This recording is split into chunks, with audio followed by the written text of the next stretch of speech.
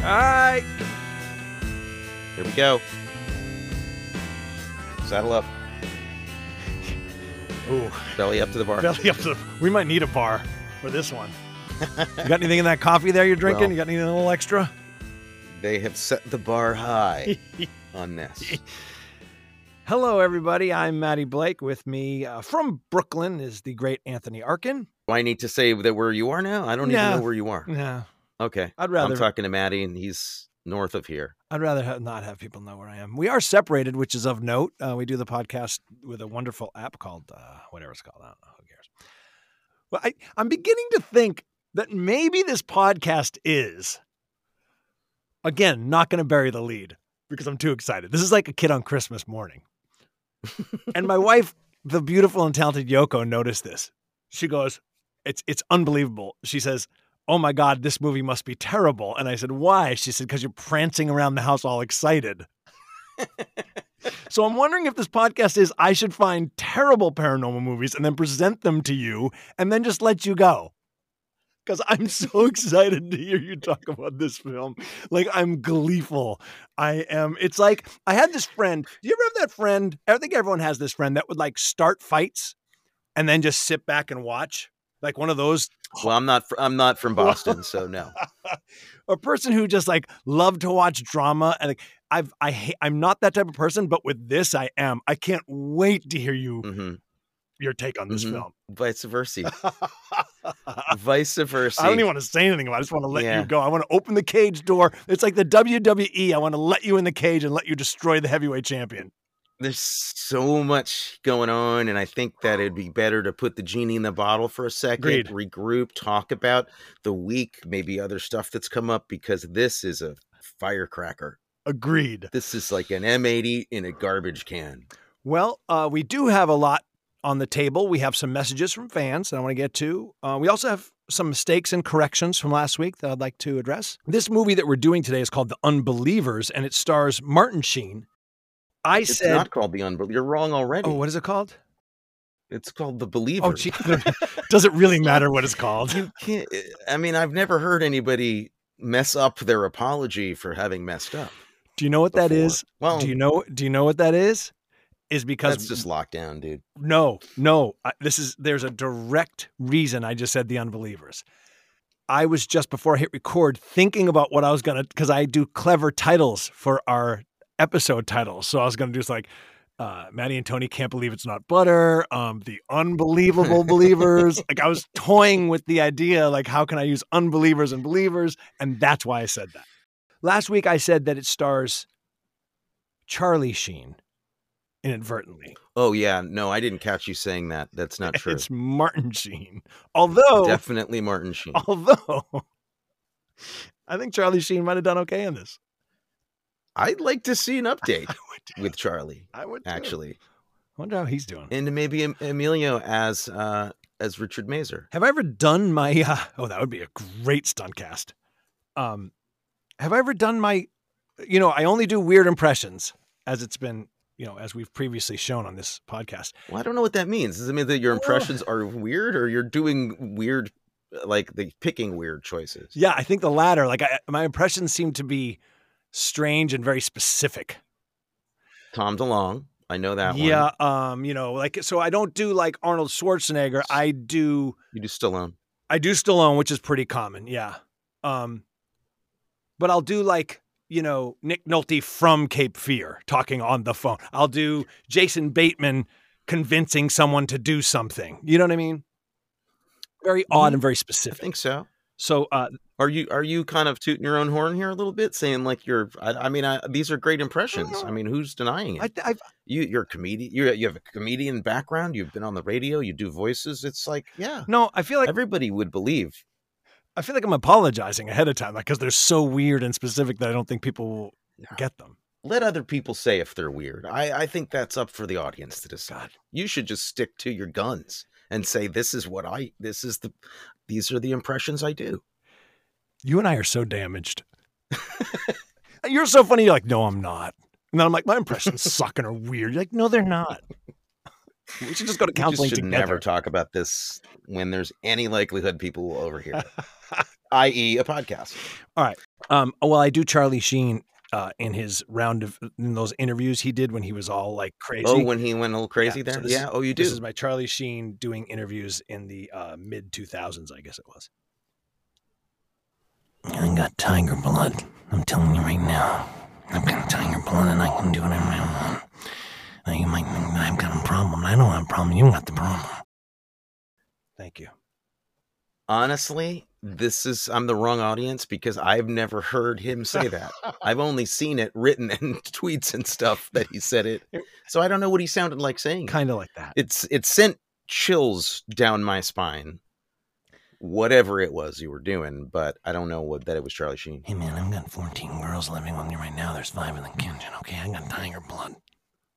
Sounds a little how like Tom DeLonge might speak. Here's my Martin Sheen. Nya, nya, nya, nya, nya, nya. Did you have an impression that you were going to do? Nope. Is there something from? No? Okay. So yeah. Okay. So yeah. Obviously, we're excited about this movie. Oh my God. Did anything else happen of note this week with you? Another mistake, or not really a mistake, maybe an oversight. You said, and again, these come from our fans, and you can reach us on our social media, which is we're on social media at Rated Paranormal.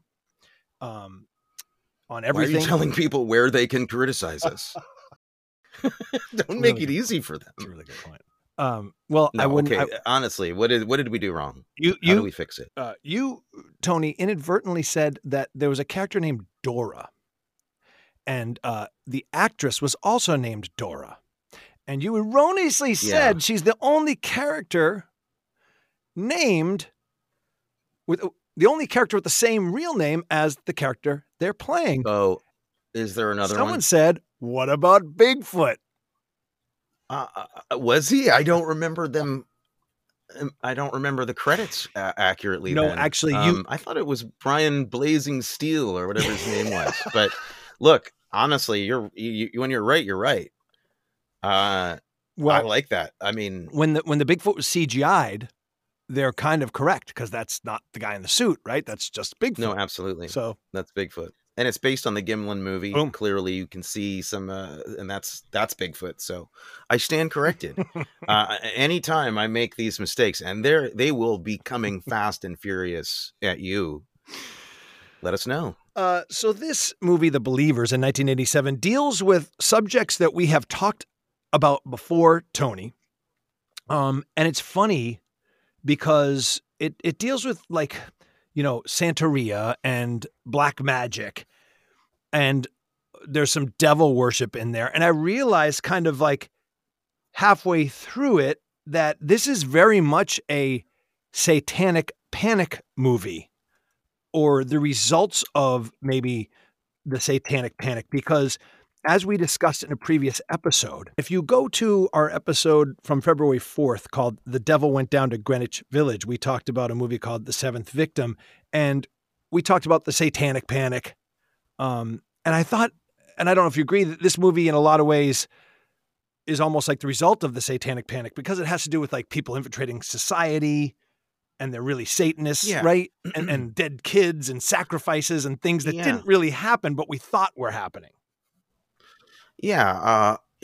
I think this movie was made possible at the time by a real interest in that. And in 87, when this came out, I think that was prime time for Satanic Panic, right? That was right in the middle of it, I think. Yeah. So I know it started earlier than that, but I also, this is, I mean, it's this movie's DNA is so deep in other horror movies from the past as well that dealt with similar things.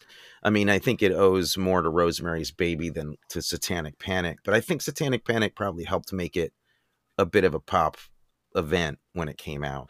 Well, it's funny, you think of Rosemary's Baby, and I wonder how much things like that, specifically that movie, contributed to the things that we kind of created in the Satanic Panic, right? Like that goes in it's just what we say about the UFO stuff. The government puts these images out there, according to some, so that when it really does happen, we're not completely shocked. We've seen it before. It goes in our subconscious. And so the whole notion of like the whole condo complex being in on it is a very satanic panic type of thing, because they told us, well, the local butcher's a Satanist, the cop is a Satanist, and you don't know it, right? Yeah. And I wonder how much of that came from images like that. Like, think of a suburban couple in the middle of the satanic panic who knows nothing about religion, some other places, or Satanism or anything, but they read an article about this evil cabal of Satanists who are trying to steal children and kill them, right? And 20 years before that, as a couple, they went and saw Rosemary's Baby. And so they're not making the direct link, but they're seeing a room full of people somewhere in their mind's DNA doing this secret bloody stuff. And it kind of is like, oh yeah, that's how it happens, you know. That's how it happens when these people get together. Right. And I thought of that during this movie, because there's scenes like the cops arriving at these child scenes. Like, that never happened in New York City. Like, to my knowledge, like there wasn't, you know, on a mass scale where there's like picking up children. I bet you this did happen in New York City, and I bet you it happens on a regular basis this town. That's probably true. I mean, I just don't think it's organized. Let's put it that way. Thank you. I think it's just disorganized. Better way to say it. I don't, you know. Yes. Better way to say it. Yeah. So, I mean, but that brings up but let me stop you for a second. Now that we're on like this really heavy philosophical idea, you're kind of making a case for a skeptical approach to all this in a way, saying that like really people are thinking they're seeing things because they saw it in a movie 20 years ago. And maybe there's some truth to that. But I also think that, I mean, Rosemary's Baby is an interesting case because I feel like that has an accuracy to it.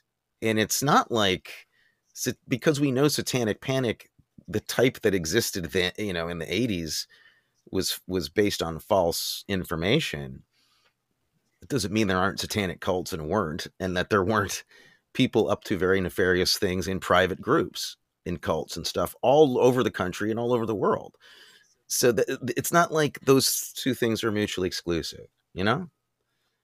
100%. And I think that's a cool little role reversal with us. So I'm trying to be the pragmatic, like one, and you're reminding me that, hey, these things are real, because we know where I stand. Yes, 100%. But like you said, it wasn't. That's a great way to say it. Like, there was no clear, easy, like, oh, the Satan killer's back again in New York City, and 15 more kids are dead. Like, it just doesn't happen like that. Or it hasn't to our knowledge, I guess. But when you see these type of things done over and over again until they become almost a cliche, then when you read something that's proposing to be real, it's easier to go like, oh yeah, that's probably how that happens. You know, people get together and the chief of police is a Satanist. You know what I mean? It's just because it's kind of, and then the case breaks and everybody relaxes a little bit because they figure out what it was. But like, you know, look at Son of Sam. Oh. I mean, just because a psychologist came in and told you what their interpretation of that event was doesn't mean that, you know, for other people that isn't evidence of what we're talking about. I mean, this guy straight up said he was talking to a satanic dog. Trust me. So there's like Mark David Chapman. There's some weird paranormal stuff around him. Well, anyway, not my favorite topic. Like, honestly, agreed. Like I, you know, not that, you know, we can't touch on it once in a while, but I, you know, that stuff is, that's great for like Netflix crime binges for me. Cause I love what they do for those crime shows. They're very addictive, but like, I get kind of about making a little bit of a celebration of some weird stuff. I just watched actually the Night Stalker documentary on Netflix. It's so well done, right? God. So well done. And I mean, that's an elevated piece of documentary work, I think. And it really, I think why is because, almost to your point, they really focus on the investigators and that's how the investigation it's all about them. Right.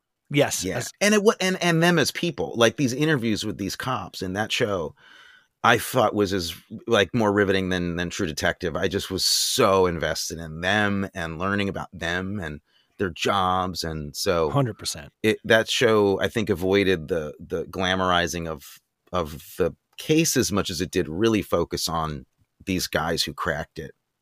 Really did. Yeah, good show. Off topic for us, but man, not really. In a way, not. I mean, not that's really. Actually not so off topic. It's devil worship. That guy's, supposedly a devil worshiper. So there you go. There's another show, now that we're on this topic, just to connect, that I saw. That's about the weird death that occurred at the Cecil Hotel. Saw it in Hollywood. Okay, you saw that too. Interesting how the Night Stalker story connects there. Very weird shows to binge right after, like, because we did that. We binged one and then the other, and we're like, oh my God, it's like a 2-part nightmare. So I remember distinctly when that video came out, because before it was cool, I was into all this stuff.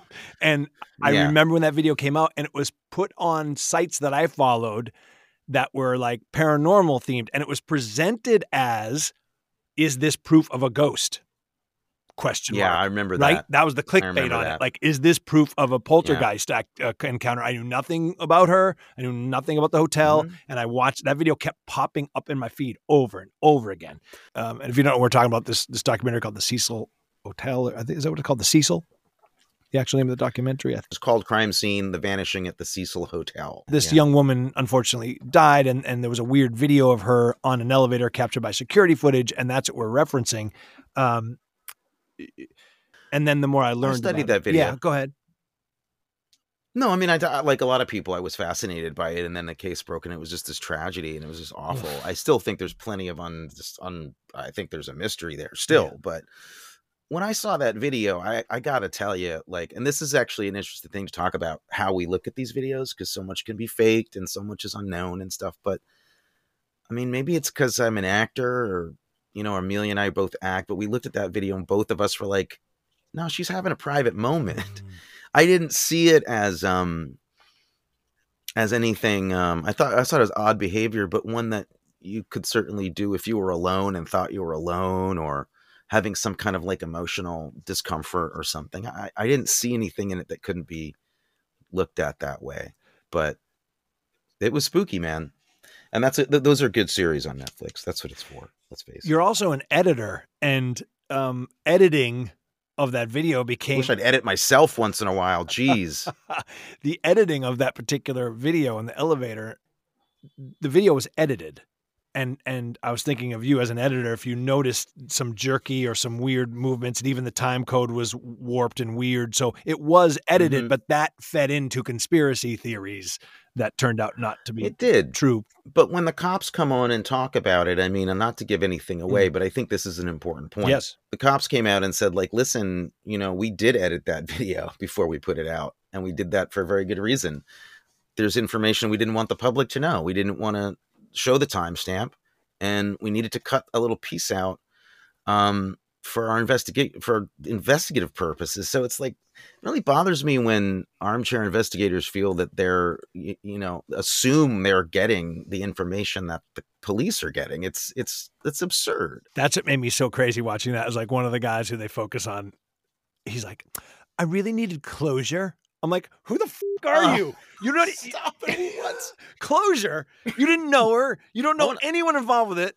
You're 3,000 miles away in your apartment watching on YouTube. Like, you need closure. Next creepy Netflix shows about you, buddy. Yeah, exactly. Where were you that night? I want to see that show. Yeah. We also have a as you know, you can reach out to us and leave us a voicemail. We're going to tell you how to do that in just a second, but like our friend Alan here did. Hey guys, it's Alan with Cross the Line 1524. As I told Maddie a couple of weeks ago, besides our podcast, you guys are definitely my favorite podcast. Love the way you dissect old movies, talk about the paranormal. But I got one question for Anthony. What's up with the cat? Have you talked about animal exorcisms? Possibly? I don't know. Maddie, I wanted to talk real quick about the $6 Million Man, Andre the Giant, Bigfoot episodes. Did you know, or do you remember, I guess, that those are based on the fact that aliens actually landed on Earth and released Bigfoot, Sasquatch to observe, a lot like what some people are saying is happening now with Bigfoot sightings. Guys, take care. Love the podcast. Talk to you soon. And Anthony, get that cat checked out, man. Get her checked out.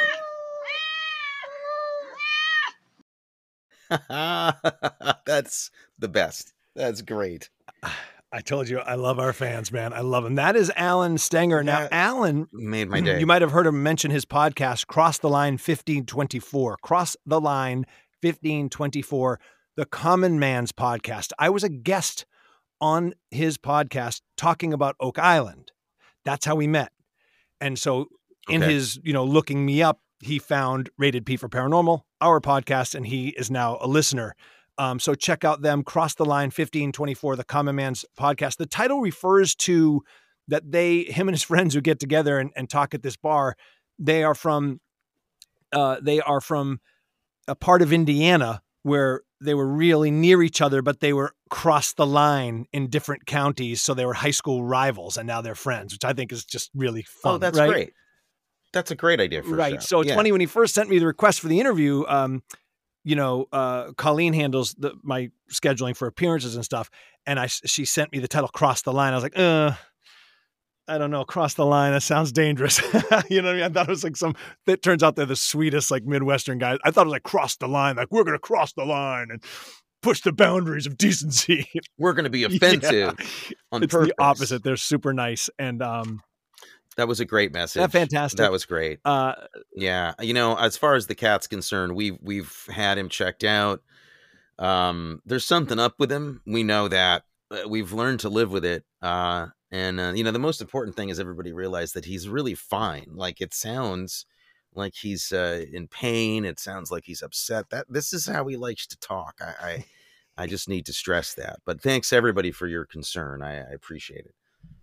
I hear it. I don't know cats. I'm a dog owner, but he sounds like he just wants to say hi to me. Like, he doesn't sound distressed. It sounds pretty like he's just going like, "Hey, I'm here." It sounds awful. Let's face it. It's terrifying. And it's on any other cat, it would be a very alarming situation, but gotcha. He's just a weirdo. And let me address also what Alan was saying. We had referenced in last week's episode, you can go back and listen. We had referenced Andre the Giant playing Bigfoot on the $6 Million Man.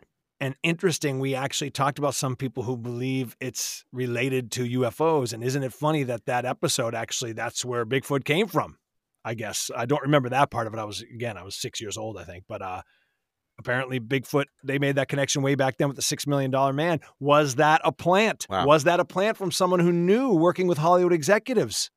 Start putting that in our subconscious. Having spent time in Hollywood, I'd be suspicious of that as an effective route. Or was it a bunch of guys in 1973 on a Coke binge going, you know what? You know where Bigfoot comes from? UFOs. Hey, good idea, Charlie. Hey, both things are possible. That's what I like to believe, is that it's all true. So there. Kerrig Taylor reached out to us on Facebook.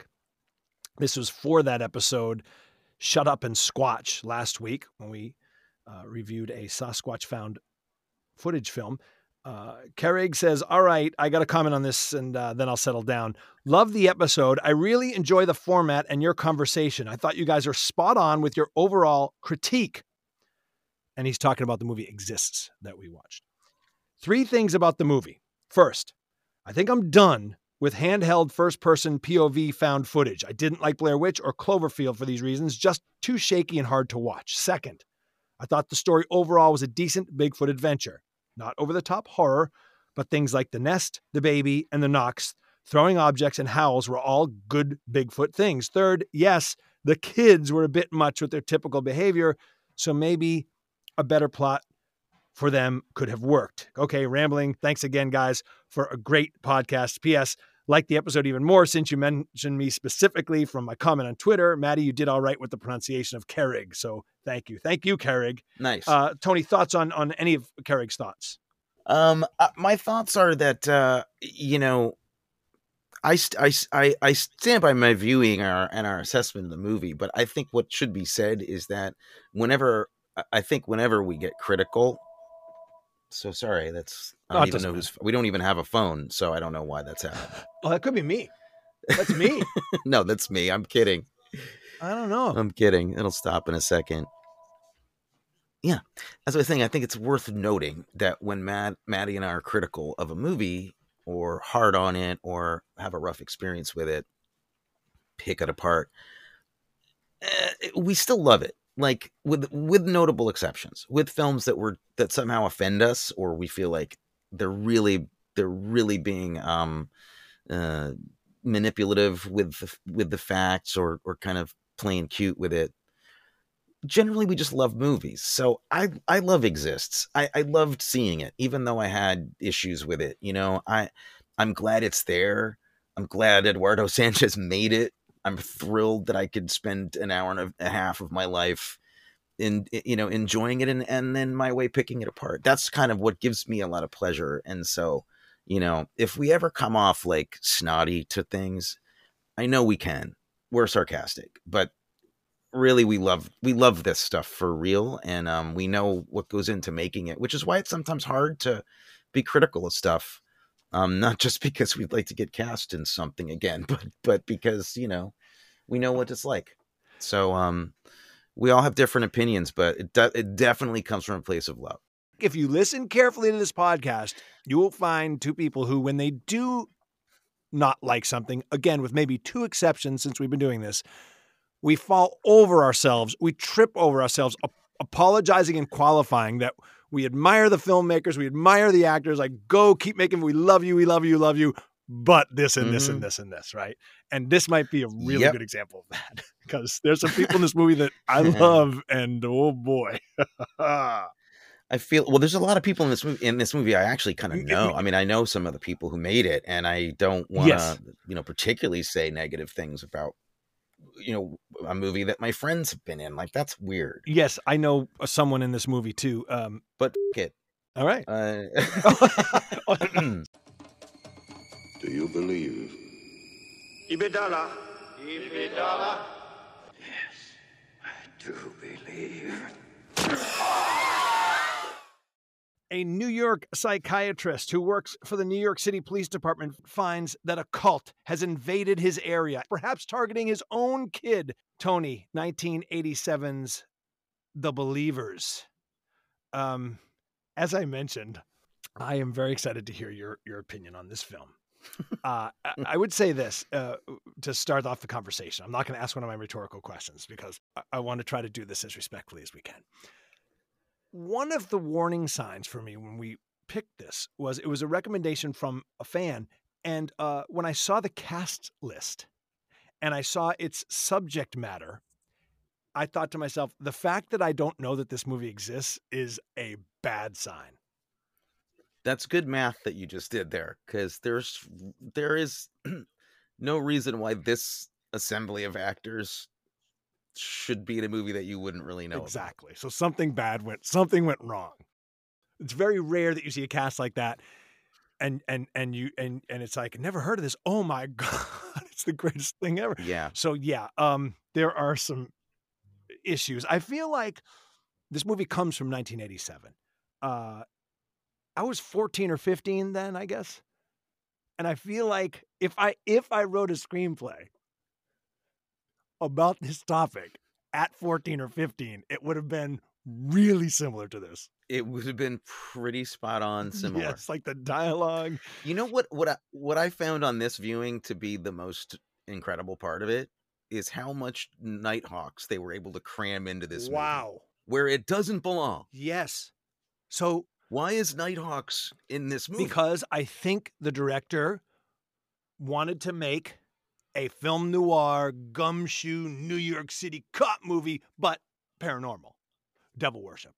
I think that was his. Okay. For example, one of the things this movie will make you want to do is start smoking again, or maybe the opposite effect, because in nearly every scene, somebody is smoking for no reason. Everyone just starts lighting up. It's 1987, not 1967. And so I went, okay, that's his noir. Like, I'm just going to blow smoke in your face post-coital. Like, that was beautiful. I love you. I love you too. And there's, and you can tell half the people have never smoked before. And they're just holding it weird. And I'm like, okay, he wants this to be a film noir. He wants this to be. That's interesting. That's what I took. Like, the cigarette was just an easy way to. I hadn't thought of that, but I think, you're right about that. That is like a trope from noir that is oddly placed here. It doesn't seem to make any sense to have it be here. Yeah. You know, you can tell when a person knows how to smoke. They hold the cigarette a certain way, and then when an actor doesn't know, it looks bad. Absolutely. My favorite way that people smoke in movies is how the Germans smoked in like the 70s in movies. They held it like between their pinky and their thumb and did this weird like reverse hand thing. Oh, it's fantastic. Yes. So good. I don't feel like we've set the table here for people. I don't feel like they know what we're talking about. Because I don't know where to begin. All right, go ahead. You go. Okay. I remember seeing this in the theater. I saw this. It came out in 87. So I was about 18 or 19 when this came out. I saw it with my dad because we like to go to scary movies together and stuff. Awesome. And, I remember things about it to this day. And to be totally fair, there are 2 scenes in it that are horror royalty. They're like very famous horror scenes in it. And you'll see them in retrospectives of horror movies as a couple of really notable horrific scenes. Charlie Sheen, Martin Sheen's wife in the movie dies in the first 5 minutes, and then the rest of the movie takes place like a year after she's died, and he's a widowed father, and it's about kind of him raising this, trying to be a single dad. But the first scene shows how she dies, and it's pretty rough. And in 87, honestly, it really had a lot of impact, that sequence. She's making coffee in the morning. There's an accident. She's standing in a pool of milk that's been spilled on the floor. And she goes to adjust a coffee maker that's got a short in it, and she gets electrocuted. Martin Sheen is upstairs taking a shower, and the lights start flickering. He runs downstairs, sees her, starts screaming. We'll talk about the screaming in this movie a lot, but and his little son is there witnessing this, and they can't touch her because she's being electrocuted, so they'll get fried. Now, of course, there are things they could have done. I'm not going to go there, but that was pretty horrific, at least on my first viewing in 87, and it stayed with me as a pretty heavy moment. Now, I'll tell you why I think it's heavy. I think that Martin Sheen is trying to make a good movie. Definitely.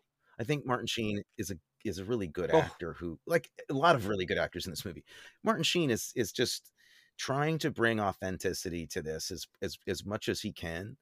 And I think there's something really powerful about his reaction to this that really stayed with me. It's like watching his wife get electrocuted and he's screaming, and it's a really powerful moment. You kind of like dismissed it, so I'm thinking it didn't work for you at all, but he is not the problem. I agree with you. Everything you said is right. It is a disturbing scene.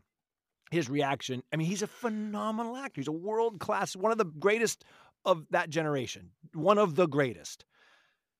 He's a great screen actor. The problem with that scene, and last week you said you got the feeling that, you said this. It's funny. You said sometimes filmmakers who aren't very experienced or aren't very good at it or whatever, they pick these high emotional stake scenes to do like their first work. And then you got the sense that the actors met at craft services, right? Yeah. I felt like that whole first beginning was so rushed to get to that moment. Like there was no believable setup. Like a kitchen scene with a family is one of the hardest things to pull off, to make it look lived in, to make it look natural, to make you feel like this is a real family. And yet everyone starts there as if it's just a throwaway scene. It's so easy. I didn't believe her as his mother. She was like weirdly mad at him. And then she's weirdly happy with him. They were just like, I felt like it was being crammed in to get to that death. And I didn't feel like that was her kitchen or anything. I'm just talking about the kill. Understood. When I'm talking about cult status for horror movies, I'm talking about the actual murder. Understood. This but the kill. That maybe that's why it didn't land for me as powerfully, because I was like, they're getting to this. I knew she was goner. I've never seen the movie before. I didn't know it was coming, and I'm like, oh, this little kiss at the kitchen table, like here it comes. I understand. You got to put yourself. Okay, here we have. Let's try to make a little bit of a rule here for ourselves. Everybody has to try to put themselves in the year that the movie was made, just a little bit. No, because there was great acting. 87, all right. I'm saying in 87, that sequence was pretty disturbing because that was a kind of a surprising death and a very like a very, this horror movie with a lot of voodoo in it, right? Starts off with a very mundane suburban situation and mourning that contains in it one of the more horrific, surprise deaths that we had seen in a movie. Like, it's notable for that. So look, I'm only picking you apart right here because this is the only thing I like, and if we're going to pick this apart, what do we got? Okay, we're actually sounds like we're disagreeing. We're not. The moment of her death is effective. It's very good. It's disturbing. I would agree with that. Yeah. It was lessened for me by everything around it. I would say that. Okay, I gotcha. I'm interested, but like you're starting to say things like first time director and all this stuff. I mean, what did you look up who directed it? So we know he's not a first time director. And he did some of the greatest movies of all time. So that's why I'm kind of shocked by the kitchen scene and some other stuff. Debatable. Well, Marathon Man is beloved by cinephiles, is it not? Or by some, he would be considered a pretty good heavyweight. He's done some big time films. He has a lot of respect. He's made some very important films culturally. Yes. For sure. Midnight Cowboy was a very big deal culturally.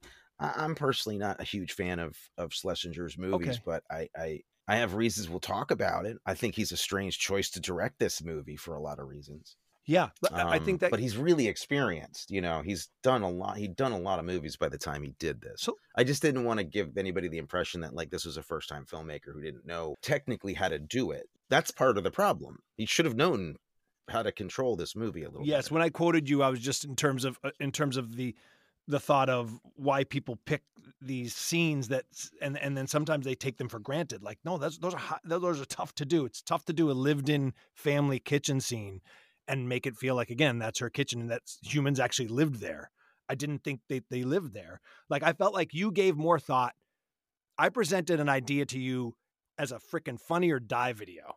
Just a one-off joke, Pound Ridge, the project we did together. You worked harder to make my living space look like my living space for a Funny or Die scene than I felt like that kitchen was, if that makes sense. I agree.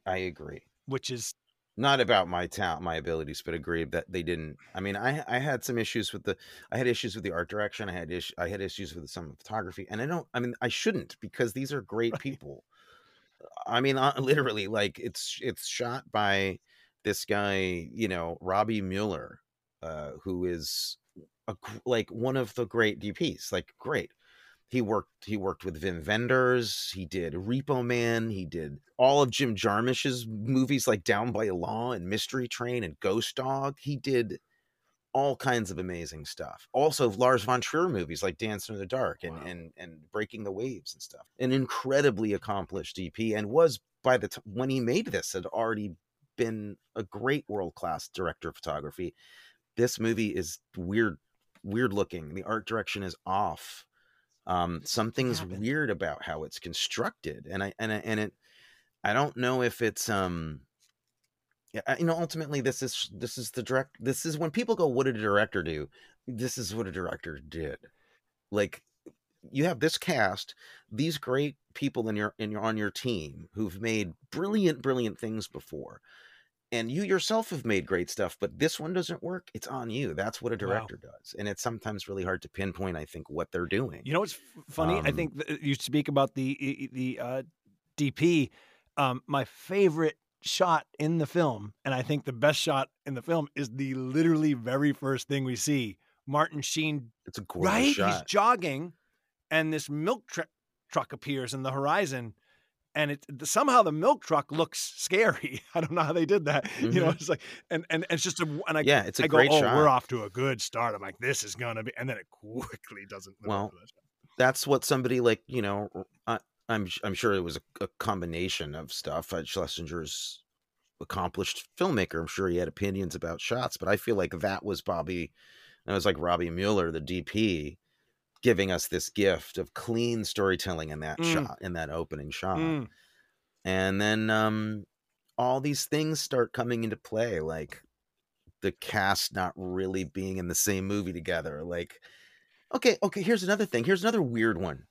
Screenplay by Mark Frost, who created Twin Peaks, like with David Lynch. One of the greatest TV experiences of all time. And then we have a movie here that, Schlesinger and Mark Frost worked on this script for a year before they shot. God. Like, and Schlesinger is on tape going like, I won't do this until it's perfect. Like, it must be absolutely, the script must be. That's why we took a year to make sure it. When he's like very British and very proper, and then they worked for a year on a script that has like some of the worst cop TV tropes in it that you could see. I was belly laughing, imagining you watching it with some of every line is cliched. It's every gumshoe film noir cop on the edge. That's why he actually says at one point, "You wonder why cops hit the bottle." I'm like, "We hit the bottle." It's like, why? Because you got up early in the morning. It was why? 1987. It wasn't 60 when these phrases are first being invented. Like Lethal Weapon was made right around this time, and it's just I don't know what happened. It's so incredibly cliched. You mentioned other characters. Everyone's doing like a character. There's no one being a person. Like everyone around Charlie Sheen is doing a hyper huge over the top. Like they all talk to the kid and they all go like, "Hey, we're going sailing. We're going, hey, little buddy boy." Like no one's just talking like a human being. It's unbelievable. It's unbelievably uncomfortable. And poor Martin Sheen has to kind of smile at everyone as they do that. Had you noticed that too?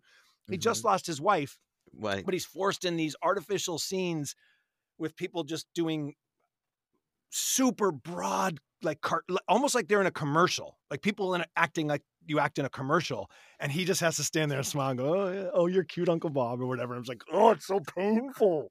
It's got some rough spots for sure, for sure.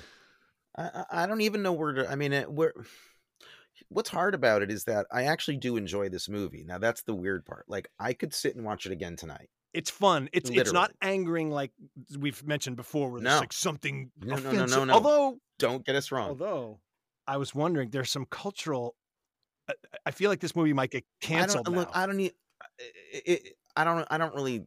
even know what to say in that regard. Like what's sad about that part is that they clearly, in their time and place in the world, and being the white dudes that they were, I feel were. With the story that they had, let's face it, maybe this book isn't a story that needs to be told anymore. Like voodoo in the big city is kind of, I don't know if we need to see that story. Yeah. And and as I've said before, I'm not the most sensitive person in the world, but yes, this actually was a little weird to me. Like there were things in it that were like, oh really? That's unfortunate. Yeah. I will say what's sad about it though is you can see them working overtime to try to compensate. Yes.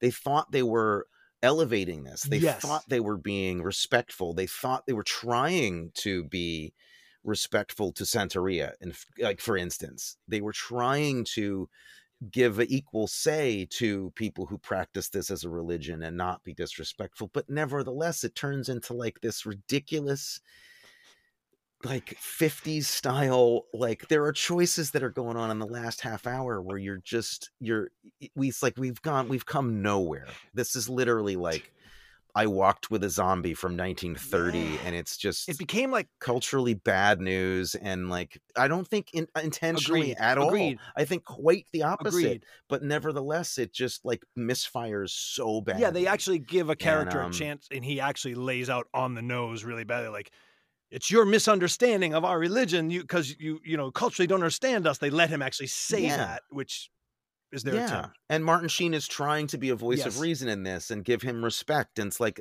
I get what they're trying to do, but still in all, at the end of the movie, when you've got like a big fake voodoo ritual with knives and a child wearing like a Tarzan loincloth, I'm like, what, really? It was like, what? Why any of that? Why? This is the modern day. It was crazy. So I like, they're just, it's a real lesson, I think, in terms of like, if you're interested in being careful about what you say, And I think there's a big difference between just trying to be careful with what you say and then being like really invested in canceling stuff when it's not perfect. I hate that. I'm hate not into cancel that, culture, but I also am. I'm not into it. But I am. I do believe everybody should do better at communicating. Better, kinder, all of that. Agreed. This is just so messy. It's so messy. There's so many okay, I want to go over some of the parts that made me laugh out loud. Okay, Martin Sheen at one point says, they didn't tell me this is going to be part of my job, as a cop psychiatrist. And I'm like, why is it part of your job? What exactly? Why he's a psychologist who works with the police department, and yet Loggia is calling him up to go to crime scenes? Time and time again, he's showing him information, showing him evidence. Hey, you got to meet me at this crime scene. We got to see this dead kid. And I'm like, why are you bringing? And then Martin Sheen starts believing he's on the case and saying things like, well, this kind of evidence is inadmissible. Like, you're not a cop. What difference does it make? Now he's smoking cigarettes. His jacket sleeves are rolled up. He's like a cop on the edge now. Over a story that he has no investment in. That's the thing. Like, he gets so amped up about this Santeria problem in the city. He's not involved. It's literally like he just involves himself to the point where if I were a magician, I would cast a spell on him myself. Yes. Because I'm like, you're not even invited. Why are you doing this? And then his girlfriend's the same way. Like, suddenly his new girlfriend, the wife dies in the beginning, and he gets a new girlfriend. Helen Shaver, wonderful actor, again, actress. trapped in this situation. Yeah, not her fault that she's a great actor. And there's a scene where he goes, what do you know about? There's this kind of Trump-like character. He's a rich guy, and he's a real estate mogul, and he ends, of course, surprise, he's in on the satanic cult. Oh my God. And just little things like this, Sheen goes, what do you know about him? And she goes, not much. He dabbled in real estate from 1973 to 1974, and then he is a high end, and she gives his whole bio. I'm like, well, that's kind of a lot. It's a lot, and it says nothing. And then she's suddenly overhears a conversation she shouldn't have heard. Now she's breaking into the office and investigating things. It became like Naked Gun almost. It did.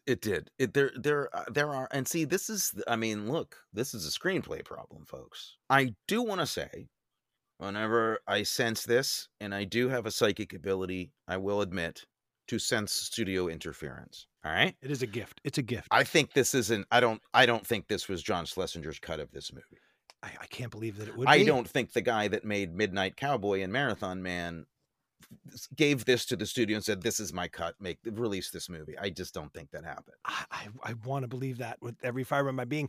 Even I wouldn't even be surprised if they did reshoots of certain scenes, because the lead bad guy, some of the close-ups of him, when he turns the camera and stuff, are so artificial looking. They almost look like they're not part of the film. But there were times where he turns around and gives that scary look, and it looked like it was almost a separate shot from all the rest of the movie. And I go, I wonder if they did reshoots, or that's how, I'm not saying they did. I'm just saying that's how disjointed it looks at times. I think all bets are off in terms of what kind of interference they could have gotten from the studio. Schlesinger wasn't an A-list director at this time. He was not like a guy who had full control over his movies. He didn't have final cut. I can't imagine he had final cut. It sometimes feels like unprofessional, and I know that's not the case here. These are at least professionals. So I think the movie was probably a half hour longer, with more connective tissue, more scenes with Richard Mazer, who plays the lawyer friend, Martin Sheen's lawyer friend. Now, we know Richard. I know Richard. He's an actor in New York. You know Richard Mazer. He's a fixture here. Great guy, great actor. Amazing human. Million things. He's got a longer resume than almost any actor you could name. When you see somebody like Richard Mazer look like he's trying to make a part work, or when anybody looks like they're working too hard who has that much experience, it's the director. Something's up. And I also think that maybe also it was studio interference. There could have been 3 other scenes with Richard Mazer that established that relationship that made you go, oh, now we get the tone. Now everybody's kind of big acting. but it makes more sense because we can see the whole plan that the director had. But when a studio comes in and says, wow, we're late for time, the tests have been bad, let's cut this, and this because we don't need it for story. And if the only thing you had was a mood piece, then you're in trouble. I'd like to put your director theory to test right now. So let's pretend I'm like Richard Mazer in 1987, a world-class actor, and you're directing this film. And I said to you, here's what I'm thinking. I'm a lawyer, but I do like magic. And then in the last like minute of the movie, I'm going to become a Navy SEAL and just like kill everyone with pinpoint accuracy and then use my magic to get the bad guy. I would think, what would you say at that point? I would say if I were John Schlesinger, what I think he'd say, what he said, I think was faster, funnier. It's so true. Oh, yes. Yes.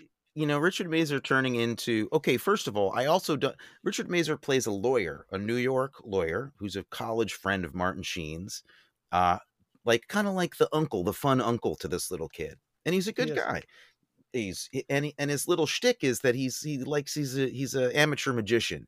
So he's always playing with cards or doing little tricks or little games that he's playing and little puzzles, and like in every shot he's doing it. In every scene he's got, it's if they're trying to go, remember, there's magic. Don't forget, because it comes later. He's going to do some magic. That's actually said at one point. Someone goes, remember when your son found that thing? I'm like, why don't you just turn to the camera and say it to us? Because you're talking to us. But go ahead. Over and over and over again. And then, lo and behold, he comes and spoiler alert, complete spoiler alert. He kind of semi-saves part of the day at the end. And he comes and he's got a gun, which he knows how to use, like all lawyers like know. A seal. And then he has a magic trick that includes like sending a flaming fireball of like acid into somebody's face. And I'm like, where do you have that gag in your repertoire at the when you're just killing time at the office? And his kills were all like center point forehead shots. Direct from like incredible. Up in just picking off people left and right and then uses the fire. It's incredible. He's just a crack shot. I mean, so I feel, I love Richard Mazer, and he actually like makes this part entertaining and he fills it. And it's like, I feel like maybe he knew this movie was a little ridiculous. So he just went with it. I could feel it. The people that escaped the gravitational pull of this movie are Richard Mazer. Now my friend, full disclosure, Liz Wilson it was a dear family friend. Like, I love this woman, was like my godmother. What was she? And she plays the older remember the older couple in the film that take the kid away for the weekend. They're like the family friend. Okay. And she's got like a scarf around her head. Yeah. Liz Wilson was a national treasure. Yep. She literally was a grande dame of the Broadway stage and done theater since the 50s and was in Hitchcock movies and like just incredible person. One of my favorite people. So it was a treat to see her, and she elevates everything she's in. She brings this class to it, this sense of like fun. And then you got guys like Robert Loggia, who I love, but it's just like, you need to tone it down. Just bring it down, man. Just 20% less Loggia would be fine in every scene. But I feel like I'll take top of the line Loggia, like broad Loggia doing Loggia, fine. But if he's saying things that are human, if he's not spouting dialogue that is 1955 gumshoe cliched film noir, every line he says. We have a clip, I think. We do. This is my favorite line in the movie. All right, they've just come from a crime scene. Martin Sheen was woken up out of a deep sleep for some reason as a therapist to come see a crime scene by Robert Loggia. And after they investigate the body and they see the crime scene, they go to a bar where Loggia has to drink because it's so hard. And he actually says to the bartender, as the camera pushes in, he goes, "Hit me again." Which is my second favorite line besides this one coming up here at the end of this exchange. Citizen's got a right to his own religious preference. That's the First Amendment. Citizen performs a human sacrifice. I'd say he forfeits that right. Come on. The psycho kills a kid. He makes it look like a religious ritual. That kid was cut up with the precision of a surgeon, not a psychopath. What are you afraid of? That Lopez is a suspect? That it's one of your own? It's not this religion, is it? I don't call cutting up chickens a religion. Maybe you spend as much time in a barrio as I have, you wouldn't ask so many dumb questions. A barrio. I mean, first of all, Martin Sheen says, I'm analyzing a patient. That sounds like a pretty good lead. A lead? A suspect? A lead. So which is it? Are you an investigative cop or are you treating a patient? Because right now you're doing... He's a therapist. He's a theracop. He's a therapist that for some reason Robert Loggia just has a crush on and wants to call up all the time. Like, oh my God. I feel like we could explain some things. Okay. Go All ahead. right. So let's talk about what's happening in this movie because we got excited. Mm-hmm. We got out ahead of it. After Martin Sheen's wife dies in the beginning of the movie, we flash forward about a year and he's moved back to New York where he went to college to work as a psychoanalyst who works for the police department in part. I didn't know they were that well paid at the NYPD shrink's office. Didn't know that they could afford a brownstone on the Upper West Side. Didn't know that, but apparently they could. And a live-in maid with a live-in maid. He's got a live-in maid who is actually one of my favorite things in this movie. I think it really needs to be said. And also coincidentally, live-in maid in his upstairs downstairs brownstone in New York City as a NYPD psychiatrist, and she also happens to be a Santeria expert, so that works out well. Indeed, I believe this maid in the film is played by Carla Pinza. I believe that's her name. I love that character. I think she's really great in the movie, and she has a lot of heavy lifting. She has a lot of really emotional stuff to play, and she does a great job. She brings some authenticity to this. Anyway, a series of murders start happening in the city that look to be like human sacrifices. Young boys about 10 years old are being discovered kind of on top of makeshift altars with flowers and chicken blood and stuff, and they've been surgically kind of cut open. And dressed as a combination of Mad Max Thunderdome children mixed with Tarzan. Yes, quite exactly. They are dressed in like 1930s versions of jungle attire. Yes. It is embarrassing. Yes. As a sidebar to this, we see a man get off an airplane and come through customs in New York, much like what they've ripped off from the 7-Ups and from the Gene Hackman movie, French Connection. Feels a lot like they're stealing from that movie then. And this guy comes off the plane who's this very striking character. He's got a suitcase full of weird kind of like artifacts and what looks like ritualistic stuff. And he's got a staff, a carved cane. He's got piercing blue eyes. And he seems to have come off the plane from an African country we don't know where. This character then appears at these crime scenes, and we realize, oh, he must be a magician who's doing these murders. We don't know why. At this first murder, we meet Jimmy Smits, who's a cop who has been somehow entangled with this case and with the black magic that's going on, and is compelled to overact more than any good actor I've seen be compelled to overact. I'm going to say it. I love Jimmy Smits. I don't know I think this might have been the first thing he did after getting out of school, and he was just doing theater and didn't know how to be in a movie yet or something. It takes an overactor to recognize one. And I watched him working so hard, I started sweating. My joke out loud to myself with no one in the room was, if he were actually a cop, he'd be on suspension for overacting. Just for sweating too much. Oh, you don't need to 20% less sweat. Not all his fault, because, for example, you would think, like, I know you as a director would say, hey, Maddie, let's bring it back a little bit. We get it. And then you also wouldn't leave the camera on me 6 times for 6 minutes a shot and just watch me struggle and writhe in pain for when it's doing nothing to advance the scene. It's just absolutely. It's watching him work. Again, example of a director failing a team of actors. And this is kind of a pet peeve of mine, I guess, because I feel like a lot of actors get sometimes blamed for performances when they are really, their job, if they're good, is to deliver what is asked of them. And can I say editor too? Because an editor might be able to find, because he's not we all know Jimmy Smits is not a bad actor. couldn't you as an editor find a minute and a half of that 12 minutes he does of struggling, and you'd think back on that movie and go, boy, he gave a powerhouse performance. Same thing, right? But you just don't show it for 8 minutes and all the in-betweens. It's like, oh.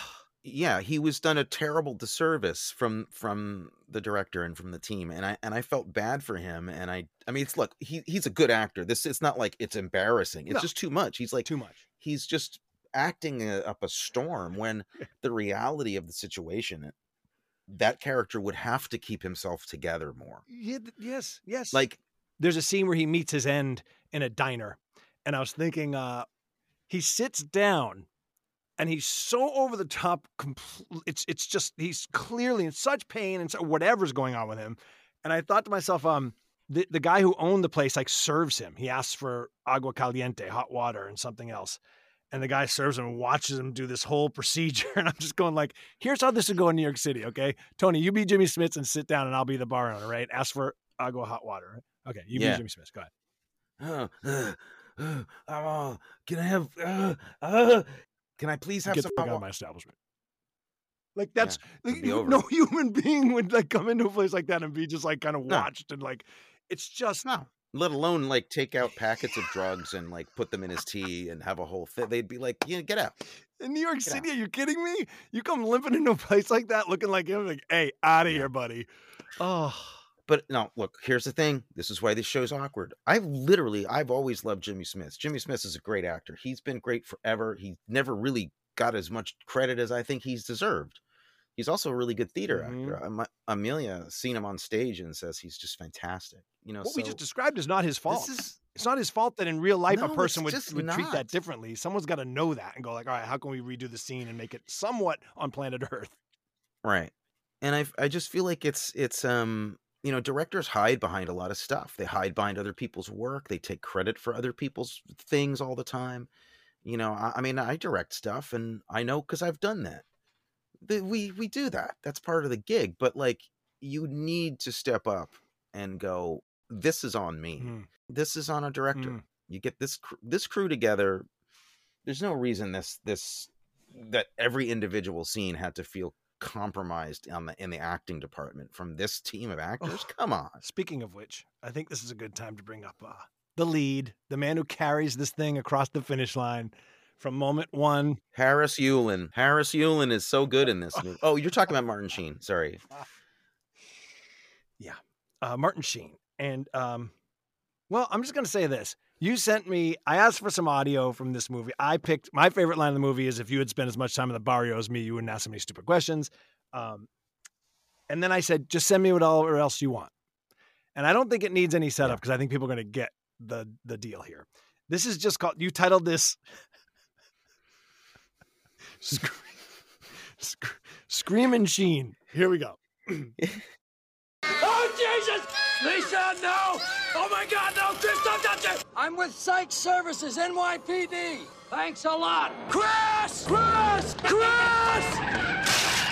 Chris! Chris! Shut up and listen to me! Do you know you almost killed yourself? Come back here! Chris! What are you doing? Stop it! Stop it! Get away from it! Get out! No, you don't understand. You're fired. Go! I tell you to get hysterical, for Christ's sake! Get out! I don't want to hear! I don't want to hear! Is that clear enough? Jessica!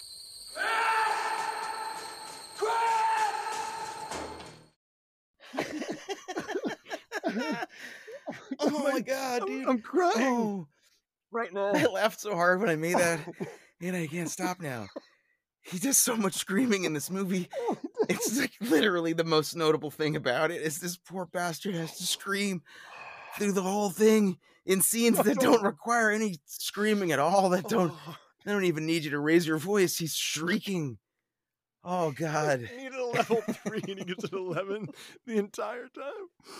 Oh, I will say, in this movie's defense, yes, to kind of just come to some kind of closure here. Wrap this up. Make us feel better.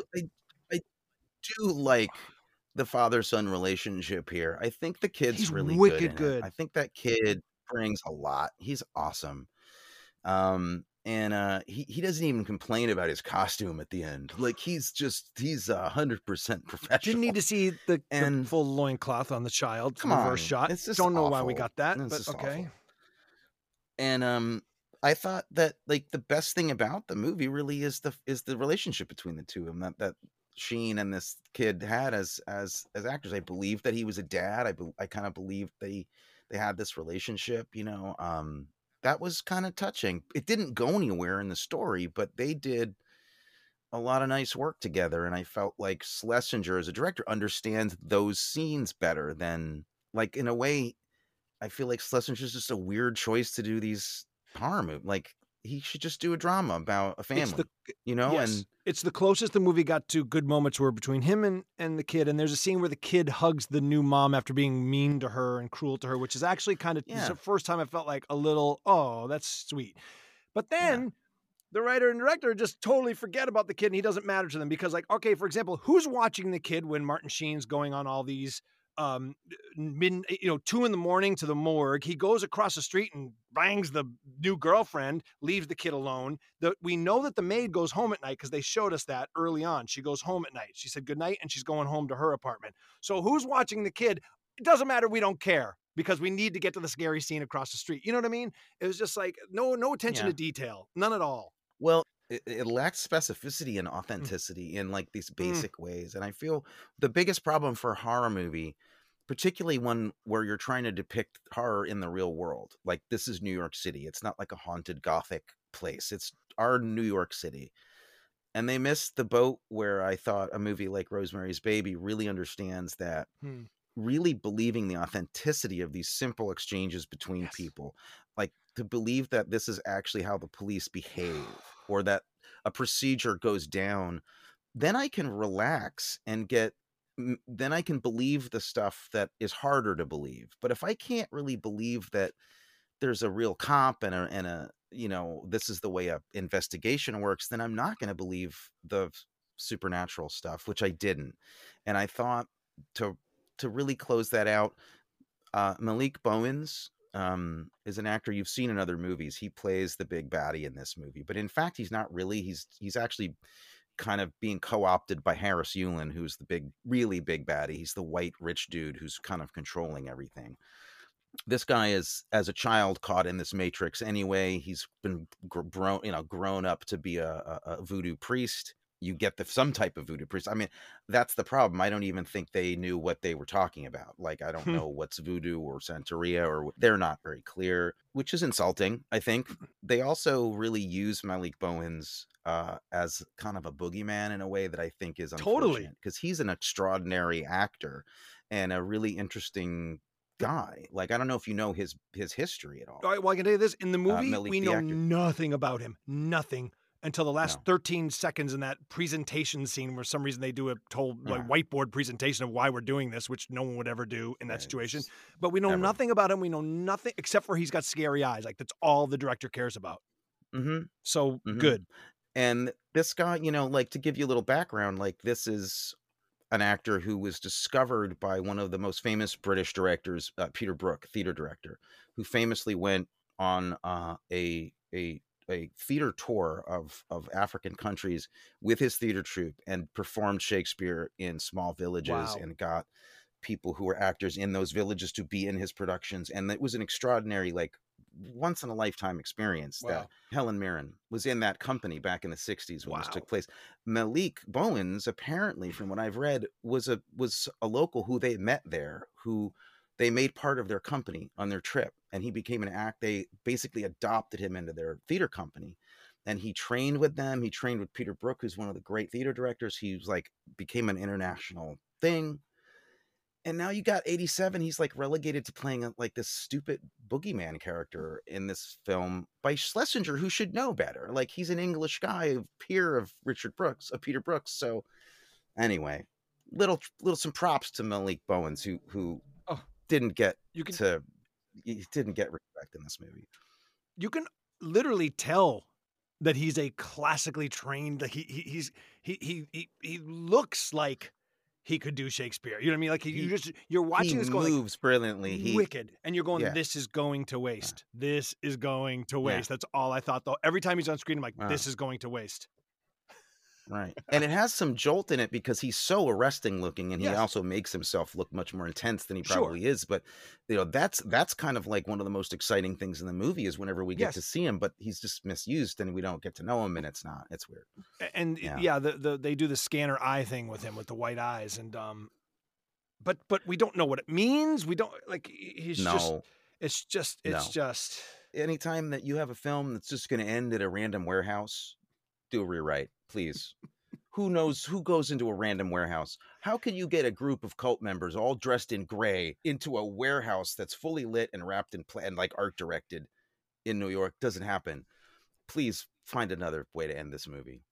There's weird cages upon cages and rooms that are in trash bags. There's like trash bags, I think, and it just makes there's nothing wrapped and it's stupid. And the coda ending is.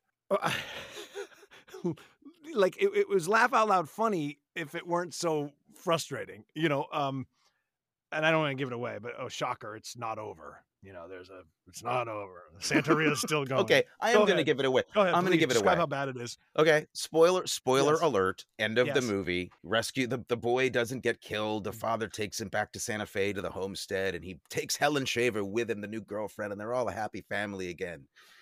But Carrie's style, of course, is a weird ending. There's got to be a spooky ending. So it turns out the dog goes to the barn and it's like something's in the barn, and Martin Sheen goes to the barn, and it turns out that Helen Shaver has been killing animals and creating sacrifices on this altar in the barn. For how long? God knows. How he didn't discover this before? God knows. My big point is to you. Yes. Thematically, why in God's name would they make Helen Shaver the one doing that and not the kid or Martin Sheen? Come on. Because he possessed her with the face makeup thing when the spiders came out of her face. This means nothing. It's so stupid. It's so unbelievable. Come on. It was Cobra. Let's go for it was like Cobra, the Stallone movie, but not as good. And then it became, I don't know what, they're in a farmhouse, but it's on the ocean, and it's like a Jeep commercial. He's smiling with his dog. What America is this, my friend? I don't know. Where? Huge. It starts in the Midwest in 86, let's say, with a milkman. Yes, that's the other thing. There haven't been milkmen in America for 70 years. Well, Tony, I don't know what's happening. We have to shoehorn in her death on standing on the milk. And then we're going to go to New York City, and he's in a brownstone. Then he's on an ocean, but it's a farm, but it's an ocean, and there's a barn, but it's on the water. And he's in a Jeep commercial with his shepherd that we didn't know he had before. It's just disparate. Everything just slapped together Also, so they could get to that last scene where he turns around. There's a question mark. Is it still going on? I'm glad you mentioned. I'll end with this. Like everything, all the small things were so not thought of. They were so artificial. And you mentioned like believing a world. Like there's a quick scene, but it's endemic of the whole problem with the whole thing. It's you're going back to the precinct and you're watching cops talk. It's just establishing you're at the precinct. They're all sitting so unnaturally. Like one guy, two cops are sitting on a desk. One's leg is up, one's next to him. Again, I'll say it again because it's very true. It's like you're watching an insurance commercial that takes place in a cop's office. Everyone's standing and sitting unnaturally. You come in right at the right part of the setup of the joke. They're telling jokes, presumably, but it's like, just like the kitchen scene at the beginning, everybody is posed unnaturally. Everyone is talking unnaturally. There's nothing lived in about it. There's nothing real about it. Very true. I mean, a perfect example of this. I wish we could have a visual here for the podcast, but there is a shot that leads a walk and talk through the precinct, which is as staged as you say it is, very fake looking. They end up at a very convenient location holding a piece of paper, and there's a frickin' spotlight on the paper. Yes, Sheen steps into it, which, okay. They walk into a pin spotlight. Tony. Now, it's not like a David Lynch moment where it's supposed to be kind of like abstract. No. It's just supposed to be basic walk and talk that makes zero sense. It just takes you so far out of believing in the believers. Come on, how ironic. That's commercials. And that was a commercial. I'm so glad you brought that up. He steps and the paper that he's looking at goes right in the pin light. Like, oh my God, what are we doing? Well, there's ways to do that too, where you don't notice that you do it with finesse and you don't see that it's a spotlight on it. And if that was on purpose, I don't. Why? Then I'm just like, well, you're misusing this. I don't know. Yeah. Why. I don't know So, why. yeah. All right. Great ADR in the film. Great ADR, by the way. Just to say right here and now, all the ADR when this was stellar. Pretty good. Yeah. Fantastic. There's a kind of a Wilhelm scream. I was completely when the bad guy. There is a lot of Wilhelm screaming. Oh, also, have you ever walked into a room with somebody calls you and says, I'm crazy, come over immediately, I'm gonna die. And you walk into their apartment and the person holds a gun and points it at you and you just casually walk up to them. Logi is pointing that gun at him for like 5 minutes and he doesn't have any problem with it at all. I'm here to help you. What do you need? All right. I think we're going to leave this one off the shelf. Although I don't know that I've laughed this hard in a long time. So maybe it just goes on for that. We watch it. It's just the Sheen screams. I just urge you to get your own collection of Sheen screams and brighten your day. If this podcast ever gets big enough that we have an audience watch party, we're opening the show with a montage of Martin Sheen screaming in this movie. 100%. Okay. Excellent. All right, so Tony, this film is going to get a P for pass, unfortunately. But next week, we're going to try again. We're going to step up to the plate, take another swing at... Stir of Echoes, Kevin Bacon, Zachary David Cope, Catherine Irving. I am 1 degree of separation away from Kevin Bacon because I delivered a line to him in a movie. That and more on next week's edition of Rated P for Paranormal. Thank you, Tony. Thank you, Maddie. Shut the fuck up! Don't listen to me! DB. Ibidala.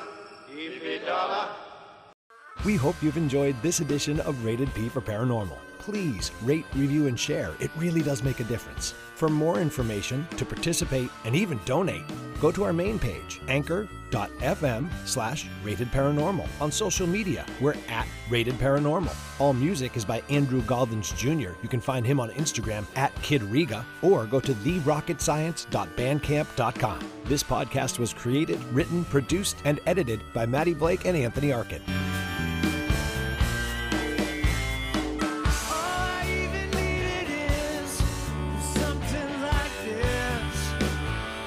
Beautiful. I love you. I love you too. All I even needed is something like this. Can I please have Get some? the fuck out of my establishment.